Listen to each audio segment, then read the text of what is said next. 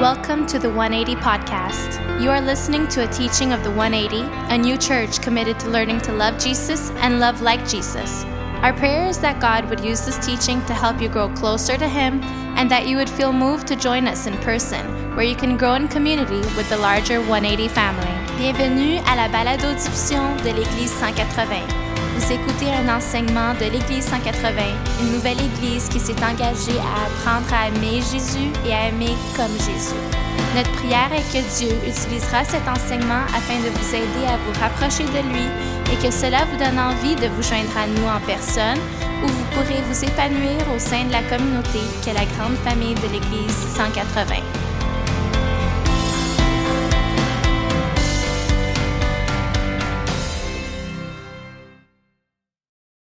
Thanks, everyone. You can have a seat. And thank you, team, for leading us.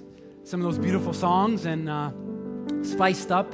Whenever I hear the Christmas carols at Christmas time, I always feel bad for so many people who maybe are not Christians and they have all these songs playing in their car. And they don't know what they mean. Like, I feel bad. And I had this idea, like, I wish I had the job of sitting in a passenger seat with people who hear, like, Hark the Herald Angels Sing. And they sing it, but they're like, what is the song about? I'm like, let me explain it to you. You know, I wish I had that job of just explaining a little bit more of the Christmas story to people. And actually, if you're here for the first time, one of the things we're going to do is just kind of explain and share a little bit of what Christmas means to us. And I don't know, like, when we were thinking about this as a staff and as a team, even as our elders, we feel like Christmas morning is important. We would gather, and I thought maybe 5 people will show up. You know, you never really know the busyness of it all, but I want to say I'm really proud of many of you who maybe rearranged your schedules. You had other things going on, and you're still going to celebrate with your family, but you just said, we want to be here. We want to be here because we really believe it matters to learn and to grow and to almost set a marker that what we're going to do next should be shaped by what happens now and what we learn about this morning. For some of you, maybe this is brand new. And this is kind of an experience that you're not used to, especially if you're here for the first time, like a special welcome to you. If you're watching online for the first time, we're just so happy that you tuned in. Maybe you're still in your pajama, whatever, or with a cup of coffee. Or maybe you're watching this like in July. I don't know. You know, the internet is that way. You could pop up and watch this anytime. We just really believe that there's something special about this morning and what this means. And I think that at Christmas time, all of us feel this. We all have these expectations of what should happen at this time. We have expectations with our families. We have expectations of what kind of gifts we're going to get. How many people open gifts already? Open gifts already? Yeah. How many of you are happy with what you got? No? Half of the room? No. All right. I asked my wife all week. I'm like, hon, what did you get me? She kept getting nervous and nervous. I'm like, were you listening to me? With expectations? No, I'm just kidding. It's all good. It's all good. My kids have expectations as well. You know, this week my kids were asking me about this morning, and they're like, Dad, like, are you going to preach for a long time? So they have expectations. And I said, you better believe it. People show up at Christmas, they want to hear some preaching. We're going to go for hours this morning. I'm kidding, not that long. But we have expectations, and I think actually the holidays bring to the surface all these expectations we have that sometimes we don't even mention. Like expectations that people would help after everybody eats. Expectations that people would be on time to your Christmas party. Expectations that maybe you have that you thought people would have called you to say Merry Christmas and they didn't. Parents have expectations of meeting with their kids who they haven't seen for a long time, and that didn't happen. We all have these different expectations, and maybe the holidays kind of heat up the expectations, and we realize some of those expectations are not like met. They don't come together. You know, I've met with people throughout this year, and I have expectations of them, or you have expectations of me and what this is about. You know, when you learn about Christmas and you read the Christmas story, people in the Christmas story have expectations as well. They have all these expectations, and one of the things they have to wrestle with is the expectation they have of God. You ever think about this? That during Christmas, we think about all the things we believe God should be doing. Like early on, when I was kind of learning about God or learning about the Bible, I had this expectation. I don't know if you've had this. I had this expectation that if God was real, there'll be less suffering in the world. I don't know if you ever met anybody that believes that. I have people in my family who are atheists. They don't believe in God. I invited them to Christmas, and they're like, it's like every other Sunday. We're not into church. You know, people like that, which is true. If you don't believe in this, it's just an extra Sunday to sleep in. And at some point, maybe for them, they had an expectation that if God was real, and if God was loving, and if God was caring, there would be less violence, less suffering, less problems. And so those expectations really didn't come together for them. You know, people in the Christmas story, they have expectations of God as well. And I think one of the things that I'm just going to guess here, that I think people in the Christmas story and people of us, we feel the tension of what it means to expect God to act the way one of the people in the Christmas story act. If you don't have a Bible, you don't know this, I'm going to read it in a few minutes from the Gospel of Luke. It's one of the stories of Christmas that we have in our Bible. And when you read the story, you're not ready for how Luke introduces us. Actually, we don't expect that Luke is going to tell us about Christmas by telling us about one of the most powerful people in the world at the time of Christmas in the Bible. This is what he says. I'm going to read it for you, and it's on the screen. Luke says this to us. It's profound. He says, in those days, Caesar Augustus, the emperor, issued a decree that a census should be taken of the entire Roman world. This was the census that was taken. It goes on, and everyone went to their own town to register. Maybe you remember this passage. Maybe you've heard it before. I think a lot of people at Christmas expect God to be something like an emperor. Someone who makes decrees and people listen. You know, I think if I was God, that's how I would use my powers. If I was God, I would just make people do things that I want them to do. In the ancient world, there was one person who had the power to make decrees, and who listened? Everyone went to their own town. There's no social media posts. There's no complaining. Like, think of someone you know in your family who this Christmas will complain the most about the government. Think of them right now. And if they're in this room, just point them out. Just say they're right over there, right there. My dad, he's crazy. Whatever. Think of someone you know who will complain the most about the government. Think about it. Why would they complain? Because they have expectations. If the government did what they wanted to, they wouldn't complain about the government. In the first Christmas, Luke tells us, by the way, the Christmas story happened in a time where nobody complained about the government. Where people who complained about the government disappeared. When a decree happened, some people went and some people complained. No. Everybody went to the town. They went. They did what the emperor said was going to happen. And I think for some people, their expectation of God is that he would be like an emperor, but just a friendly version of an emperor. That he would make decrees and laws and he would say things and then people would do it. And when God doesn't do that, we're like, what kind of God is this? What kind of God just kind of lets people work stuff out? That's not what we need. We need power. We need authority. We need an emperor. But we want him to be friendly. You ever hear the phrase like a benevolent dictator? It's to be a dictator, but to be friendly. I think for so many people, that's what they want God to be. But at Christmas, our expectation of what we think God should be gets shattered.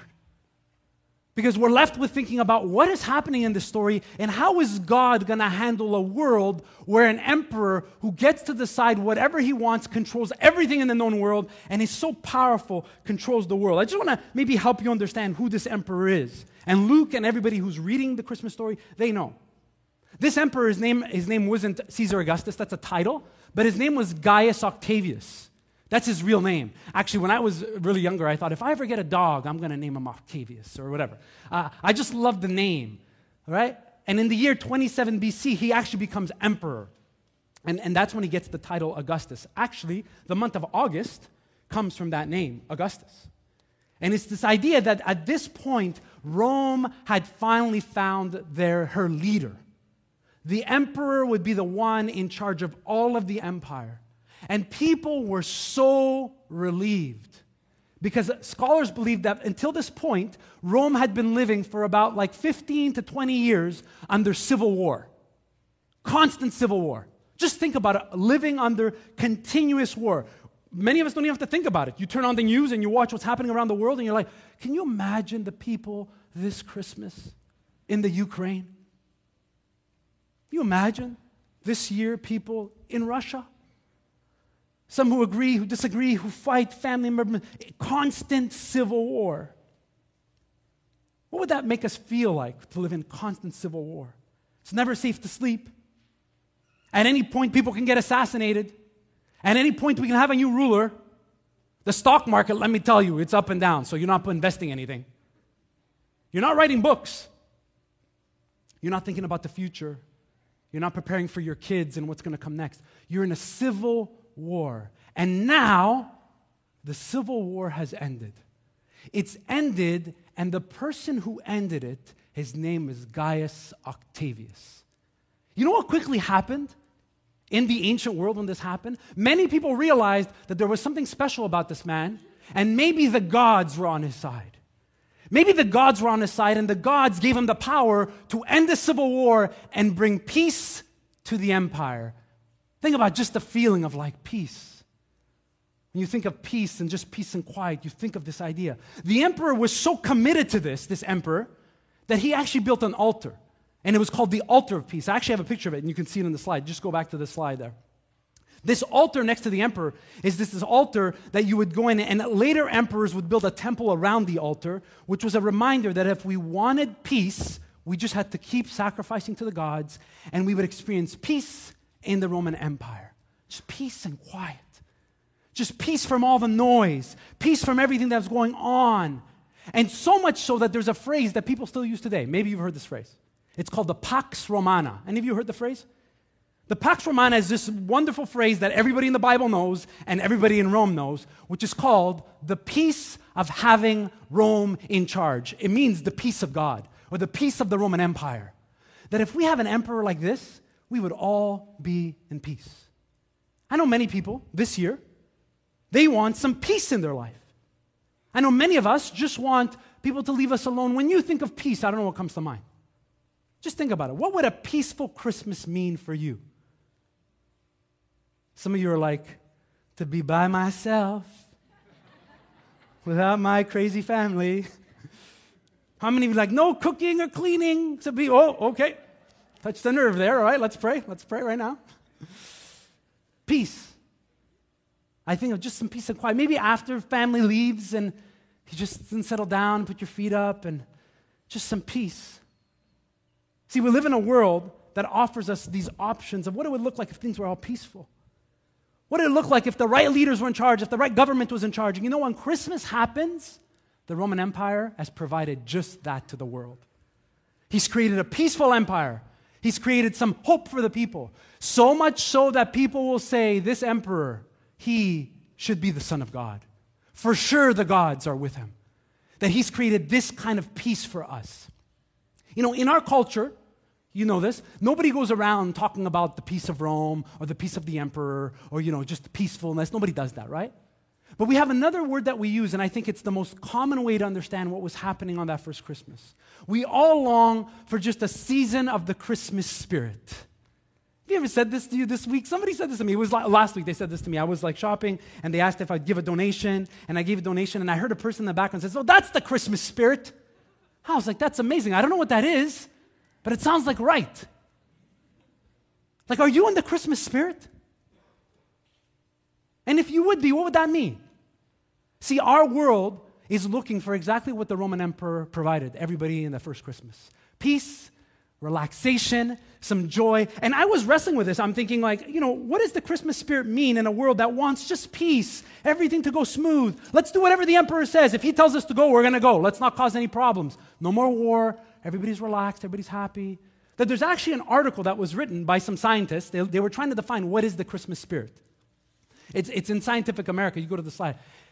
And they basically were writing about what does it mean when people say that they're in the Christmas spirit. Take a minute. What do you think the article said? That people would be generous. You agree? Christmas spirit? That people would be joyful. Right? As you read the article, they kind of say the opposite of whatever the Grinch is. Whatever the Grinch or Scrooge is, be the opposite of that, and you would be in the Christmas spirit. And I think for a lot of people, that's all they want for Christmas. Just their family to be in the Christmas spirit. No conflict. Just no conflict. Let's get along. And if that's all we needed, Jesus would have came as a counselor. If that's all we needed, Jesus would have came as a therapist. But Luke tells us that peace and quiet and the Christmas spirit is not what we need. Luke actually tells us something else is happening. As the emperor is managing peace, this is what Luke tells us happens on that first Christmas. And there were shepherds living out in the fields nearby, keeping watch over their flock at night. And an angel of the Lord appeared to them. And the glory of the Lord shone around them, and they were terrified. But the angel said to them, "Do not be afraid. I bring you good news that you will cause great joy for all the people. Today in the town of David, a Savior has been born to you. He is the Messiah, the Lord." You can go back to that slide there. This is what Luke tells us happened. So keep in your mind, just for a minute, who's in control of the whole world? The emperor of Rome. Caesar Augustus is managing peace, making sure everything's going okay. And in the middle of this moment, in the middle of the most powerful ruler in the world, Luke says, God is doing something nobody expects. And he's about to enter the world that seems so peaceful to certain people. And he's about to enter that world and act like a God who's not just an emperor. He doesn't just come with decrees. He doesn't just come with laws. He comes in a different way that none of us maybe expect. Can I be honest with you? I wouldn't have expected God to come like this. I would have been like, wait a second. God, like in a baby, like we don't even need God. Everything's going great. Have you met them? Have you seen the emperor? He's winning battles. There's peace across the empire. Everything is great. COVID is settled down. Investments are up. Everything is great. We know this. When things are great in our lives, we hardly pray. If everything is manageable in your life and your kids are getting along and the bills are paid, who even needs to pray or ask God for anything? If you're fine with just the spirit of Christmas. But Luke says that's not what this is about. This is about something much deeper.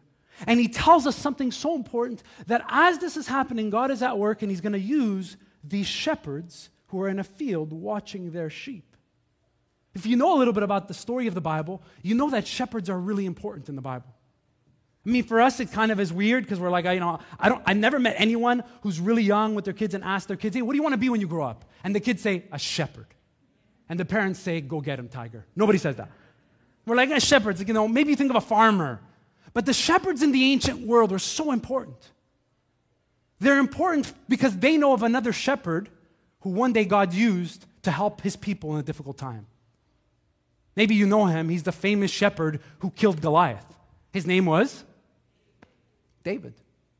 I think anybody who became a shepherd in the Bible always hoped that one day they would be a little bit like David. Maybe all of the shepherds got a sling and they all did. I think David would have done it like this. It's like how when you watch little kids watch Lionel Messi in the World Cup. Anyone have that experience? Like your kids never play sports. They watch the World Cup. They want a soccer ball and a net in the backyard in the winter storm. Not that that happens at our house, but wink, wink. There's people that inspire you, want to be like them, and these shepherds probably thought there was a great shepherd once that God used, and his name was David. And maybe God will use us. And Luke is saying God is about to do something away from all the fame and the flash of the empire, away from the person who seems like he has control and peace over everything, away from all of that. God is preparing something else. Not someone who just comes with the Christmas spirit, not someone who just brings us some calm and peace, someone who must be received as a Savior. As a Savior.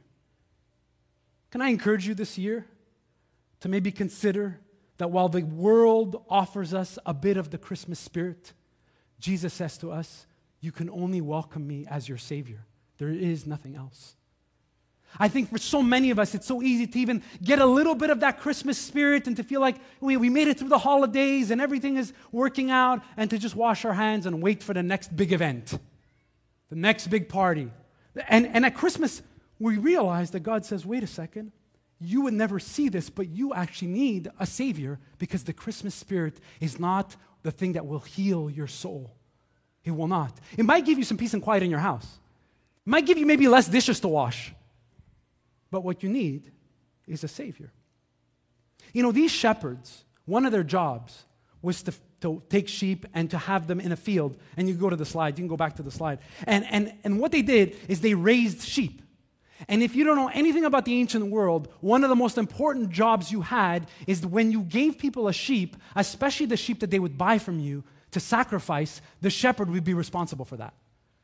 Anybody in the ancient world who brought a sheep to be sacrificed for worship wanted to know the shepherds and if they had done a good job. Maybe think about when you buy a car, right? There's a lot of things to hide in a car. You buy a car, how many of you buy a car and you're like, I'm going to do an inspection with a friend who knows a guy who does an inspection because what if they hide things? What if we don't see things?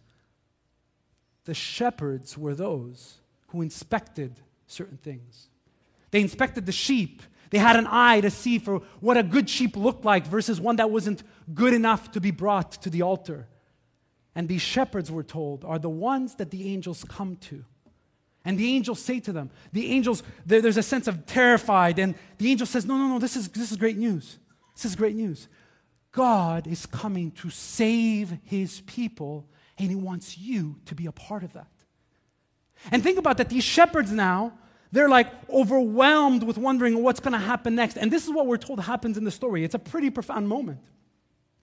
It says this will be a sign to you. You will find a baby wrapped in cloths and lying in a manger. And suddenly, a great company of heavenly hosts appeared with the angel, praising God and saying, "Glory to God in the highest heaven, and on earth peace to those on whom his favor rests." When the angels had left them and gone to heaven, the shepherds said to one another, "Let's go to Bethlehem." Maybe you never thought of this before, but can I just let you know that the shepherds are the best people to inspect whether this baby in a manger is really the one who's going to save the people? Their whole job was to be inspectors of whether this was true. And the shepherds are the ones that go, and the angel says to them, "You're going to go, and this is what you should look for. This is a sign." I don't know about you. Seeing one angel would have been enough for me. I would have been like, okay, I'm good with that. We got to go, guys. I don't even know. I'm that terrified. And all of a sudden, we're basically told, Luke says, when the shepherds kept telling the story, they said it wasn't just one angel. All of a sudden, we heard and saw the hosts of angels who started to sing, and we realized that there's something about this baby in Bethlehem that is not only a savior for here, for us on earth, but there's something about this baby that is connected to basically the cosmic world of the universe. That the angels are singing and pointing us in this direction to go see this baby.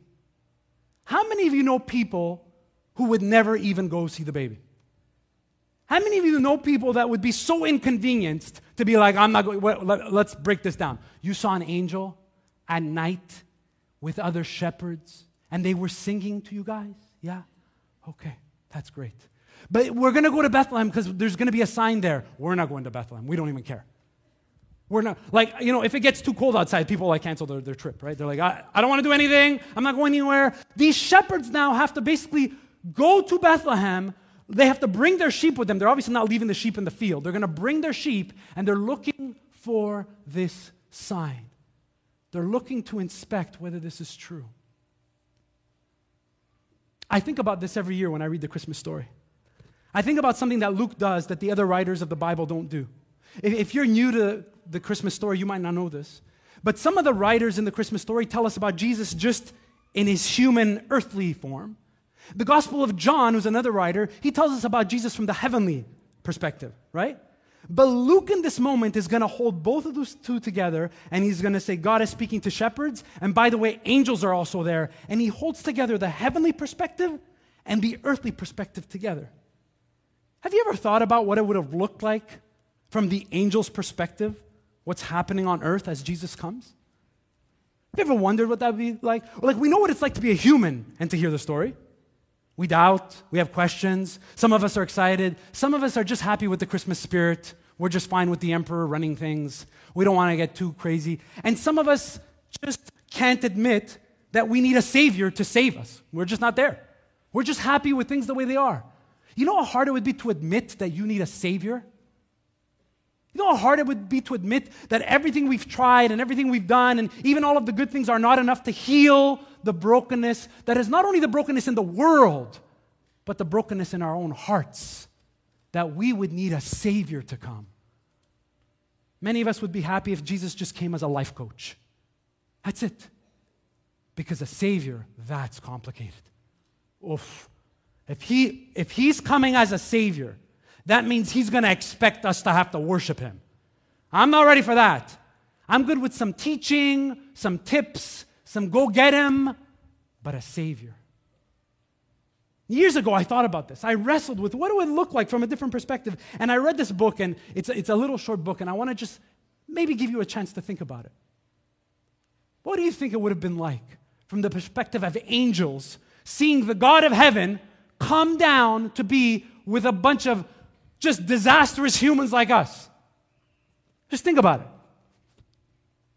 Any examples of what you think about? I thought of this example, and it's probably super cheesy. Okay? So some of you are not going to like it. You're going to judge me, but too bad.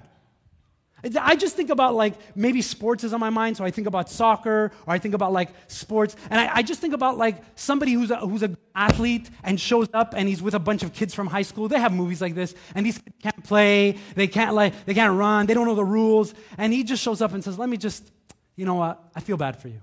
Let me just step in and I'm going to show you guys how to win." You know, I think people think that that's what Jesus does. He just shows up and helps us to kind of win the game because he's better than the rest of us. But that's not what this is about.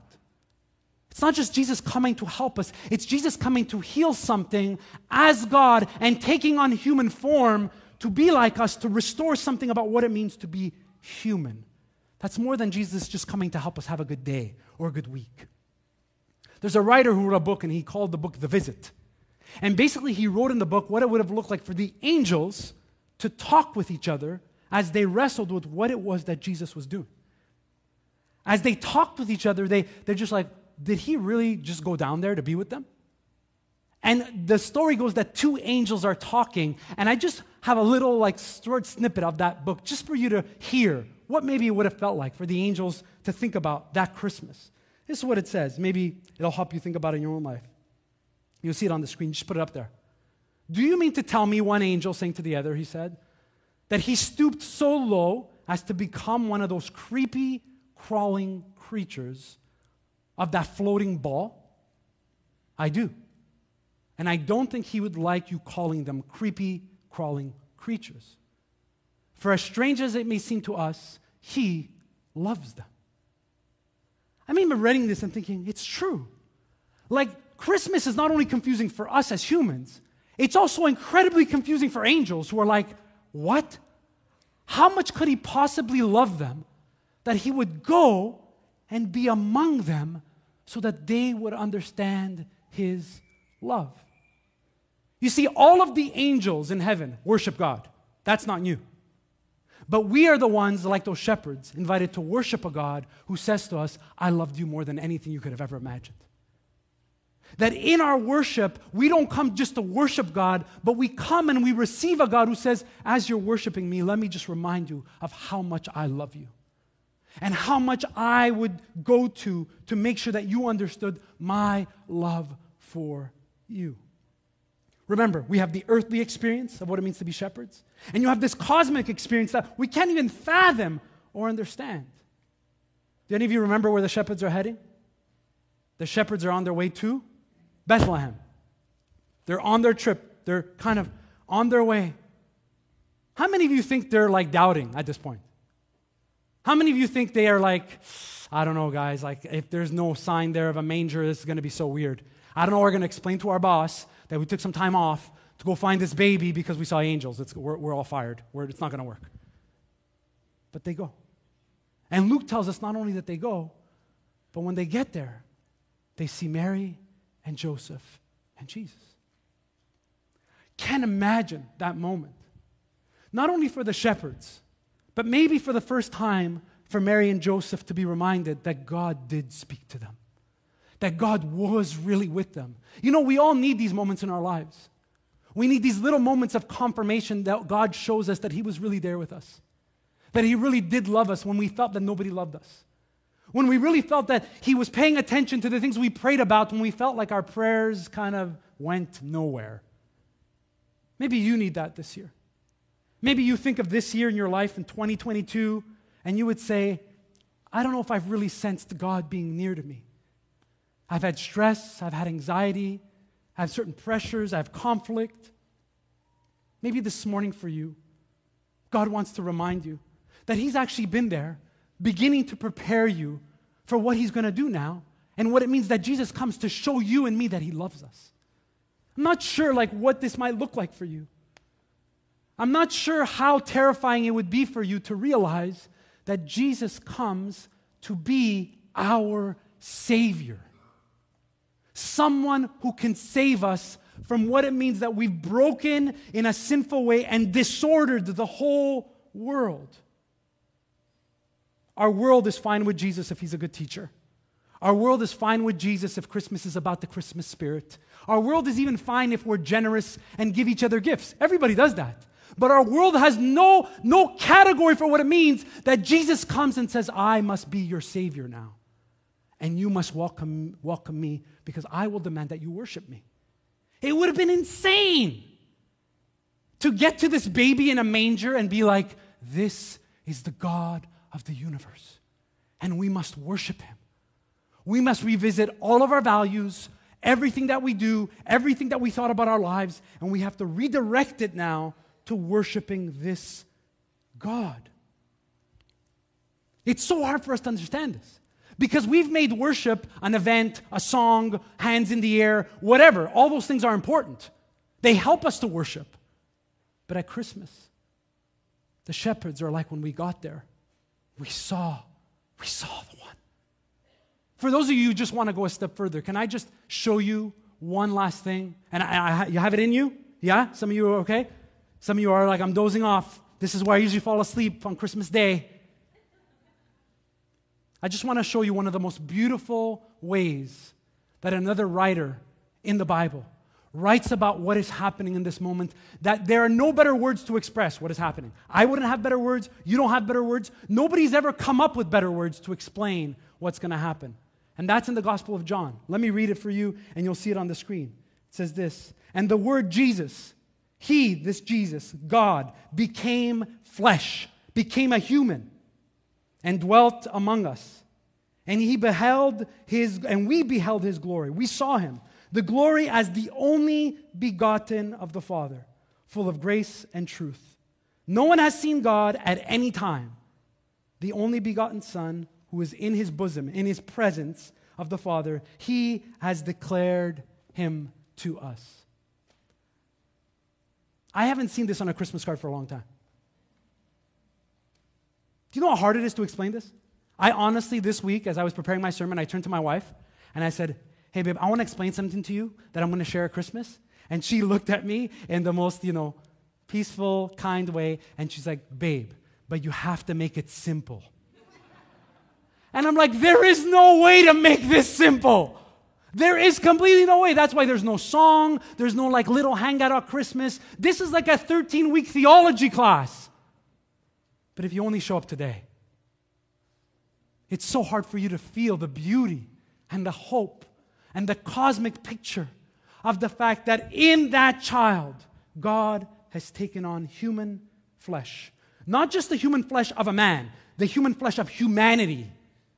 Remember that. This is a very important Christian idea, that Jesus is redeeming humanity. All of human nature is being restored in this moment as He comes and takes on our human flesh. And now, guess what? He's going to learn how to eat, burp, throw up, spit, poop, like all of us. Can you imagine? Mary and Joseph were like, man, raising God, I thought it'd be easier. I thought he wouldn't have to do any of those things. I would be saying that. I'm like, he has a toothache? What? Isn't he God? Everything of what it means to be human, Jesus assumes. He assumes. And John says to us, this is the one who, if you want to know what God is like, you look at Him. If you want to know how much God loves you and me, look at how Jesus treats people that everybody ignores. Watch what it looks like that this Jesus from the beginning of His life is going to start to pick up His cross. Not just His cross when He's going to be crucified on it. Like His whole ministry is being among us in the brokenness of our world. I think of the many times in my family where we've had Christmas dinner, and if Jesus only sat at the table, I just had a picture of Jesus going like this. Any of you? You're like, how many times have I yelled? Okay, Jesus, I'm sorry. All right. Just you feel like the brokenness that Jesus would come, and the angels are like, what has He done? How much could He possibly love them that He would go and be like with them? How long is he gone for? Like, is he going for a week? They're like, no, he's there for a while. 33 years, average. The shepherds invite us after their inspection, and they realize this is the one. That Luke tells us that this is what happens next. It's profound. When they had seen him, they spread the word concerning what had been told them about the child. And all who heard it were amazed at what the shepherds said to them. The shepherds returned, glorifying and praising God for all the things they had heard and seen, which were just as they had been told. There's a moment in our lives when we realize that Jesus has come to save us. There's a moment in our lives where we have to decide whether we really believe and where we're willing to be honest enough to say, I need someone to come and be my Savior. And this is one of the most liberating moments of anyone's life. You know why? Because it's the day you realize that you're not the Savior of the world. It's the day you realize that you're not the one that's going to hold your family together. It's the day you realize that you're not the one who's going to hold your company together, your marriage together. You're not the one who's going to do any of that. You're the one who's going to surrender and admit that there's another one who's going to save the situation. And the way he does it is not the way you want him to do it. He's not going to have a decree, and he's not going to tell everybody, I'm the Savior of the world, you go here, you do that. You know why? Because God is not controlling. He's in control, but he's not controlling. And many of us want a God that comes that way. Many of us wanted Jesus to be a little bit more like an emperor, but friendly. But instead, he comes as a child. And he says, those who are tired of living their lives for themselves, those who are tired of trying to save a broken world, to fix the mess of this world, will come and they will understand that I'm the only one who can save them. I'm going to give you one sign that Luke tells us that everybody who welcomes Jesus as a Savior does. Anybody who's ever met Jesus and has gotten to that point where they've said, Jesus, you came to save me, after that, shared that with other people. I know people during the holidays who will just go to a good restaurant and can't stop talking about it. They just went to a good show, and they're like, it was amazing, you got to go. And actually, they do reviews, 5 stars, 4 stars, right? We share all kinds of things. And the shepherds are these ones who are going to say, listen, after we saw him, we could not share of the fact that we had welcomed him as the real Savior that we've been waiting for. This is the one who comes not only like King David, but he is even greater than David. But it'll take a while to see that because he's a baby. And they would have to tell others about this. And I think of how hard and how frustrating it would have been for the shepherds when they told people, and people are like, guys, you know what? We'd love to believe you, but we're not sure. I don't know. The band's just going to come up and just play one last song for us. And I want to just encourage you, before we let you go, before you head home and enjoy some family time or maybe some rest or maybe just some quiet time to reflect, can I just warn you of how easy it would be to settle for just a bit of the Christmas spirit, to settle for just a little bit of peace and quiet this year, to settle for things to just not be too busy for your life, and to miss that Jesus does not come just as someone who helps us with some marriage issues. He doesn't just come with someone who helps us have a good day. He comes and he says to us, each of us, I'm the only one who could have saved you from this mess. And I didn't send you a sign. I didn't send you just a picture in the sky. I came as myself. I came to be among you so that you would not only welcome me as your Savior, but that you would know what it's like to live as those who have been saved. Each of us, we get a chance this Christmas to just say in our hearts, Jesus, you actually came to save me, to restore the things in me that need to be restored. I want to close, and I know it's going to get loud, and kids are going to run around in a minute, so I'm going to just have you just close your eyes. Just this morning, maybe you're online and you're watching and you want to do this with us, if it helps, not if you're driving, of course.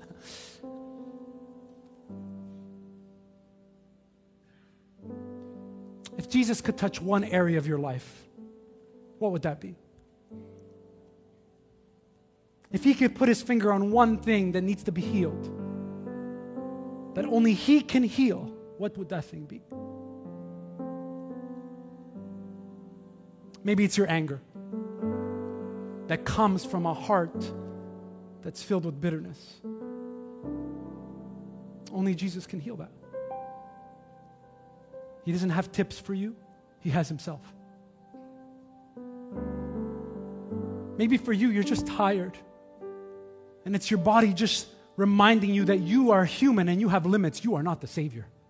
And Jesus wants to heal the pressure you put on yourself to fix everything and fix all the problems. And Jesus is like, let me touch this now. I am the only Savior. The Christmas spirit and some time off will not heal this. I will touch it now.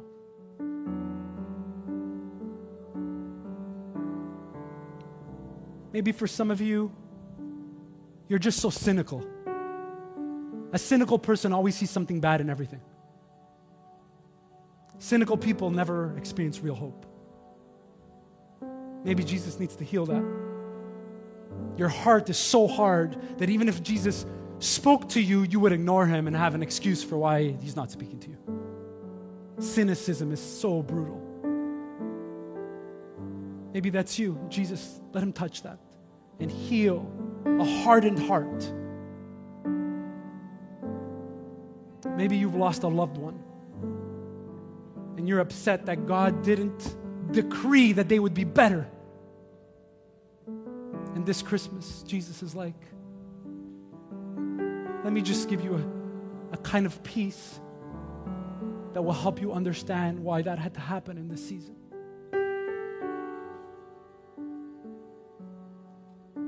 I'm going to ask you quietly and to yourself to say one thing before the band leads us in the song. I want you to say to yourself, Jesus, you came to be my Savior.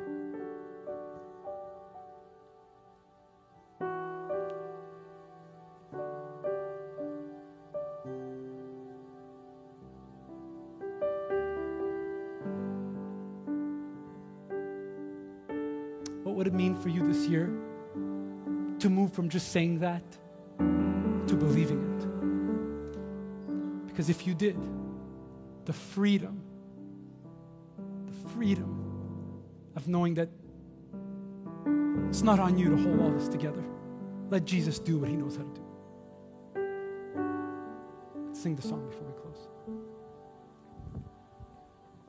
Light of the world, you stepped down into darkness. You opened my eyes, you let me see the beauty that made this heart adore you.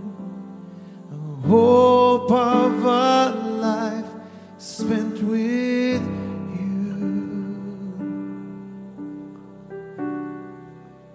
So here I am to worship. Here I am to bow down. Here I am to say that you're my God. You're altogether lovely, altogether worthy, altogether wonderful to me.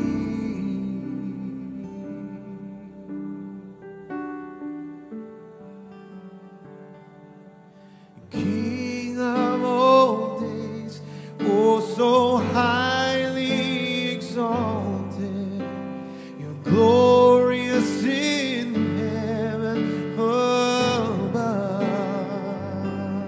And humbly you came to the earth you created.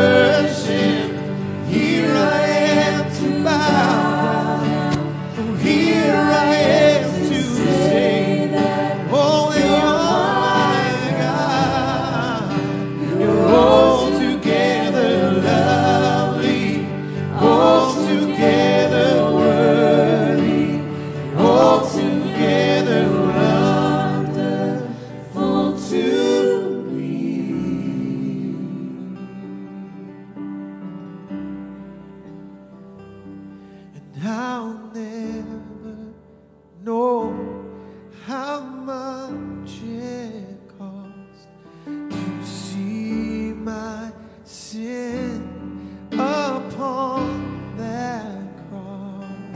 I'll never know how much it cost to see my sin upon that cross. Oh, I'll never know how much it cost to see my sin upon that cross. Oh, I'll never know how much it cost to see my sin upon that cross. So here I am to worship. Here I am to bow down. Here I am to say that you're my God. You're altogether lovely, altogether worthy, altogether wonderful to me. So here I am to worship. Here I am to bow down. Here I am to say that you're my God. You're altogether lovely, altogether worthy, altogether wonderful to me.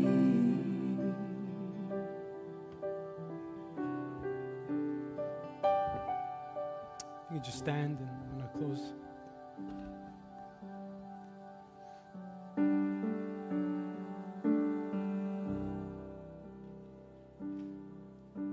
We're living in a time where the interesting phenomenon that's happening around the world, when somebody makes a mistake or says something inappropriate, companies have a whole team of people that are set aside to detach or to stop associate themselves with a person who says something inappropriate. It's a whole industry of being with people and saying, when you do something weird, we don't want to be with somebody who embarrasses us. If you're a parent, you feel this when your kids get to high school. Leave me 5 blocks away from my school, but it's freezing. Don't worry, I'm going to walk. There's a certain culture of saying, don't be around people who are going to embarrass you. Don't be around people who are going to give your brand a bad name. How quickly can we get rid of them? They said the wrong things.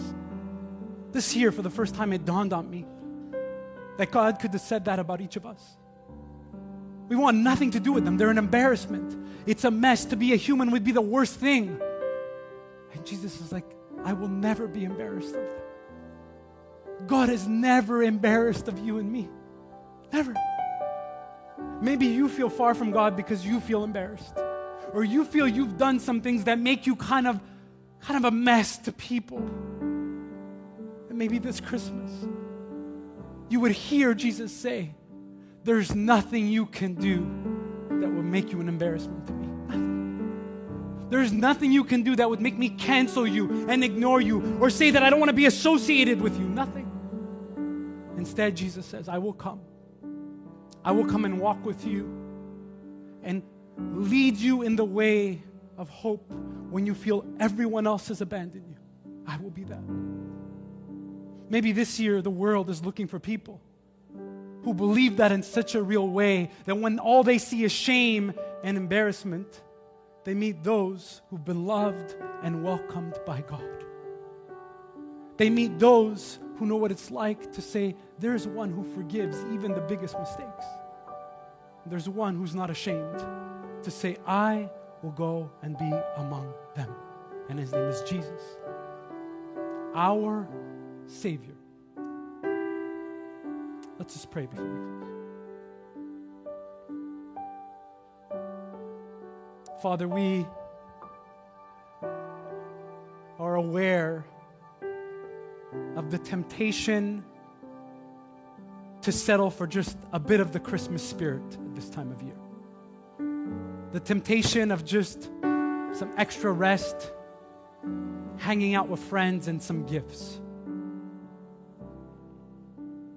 But this morning we thank you for the gift of the shepherds who went to tell us and to tell the world that they had seen the Savior.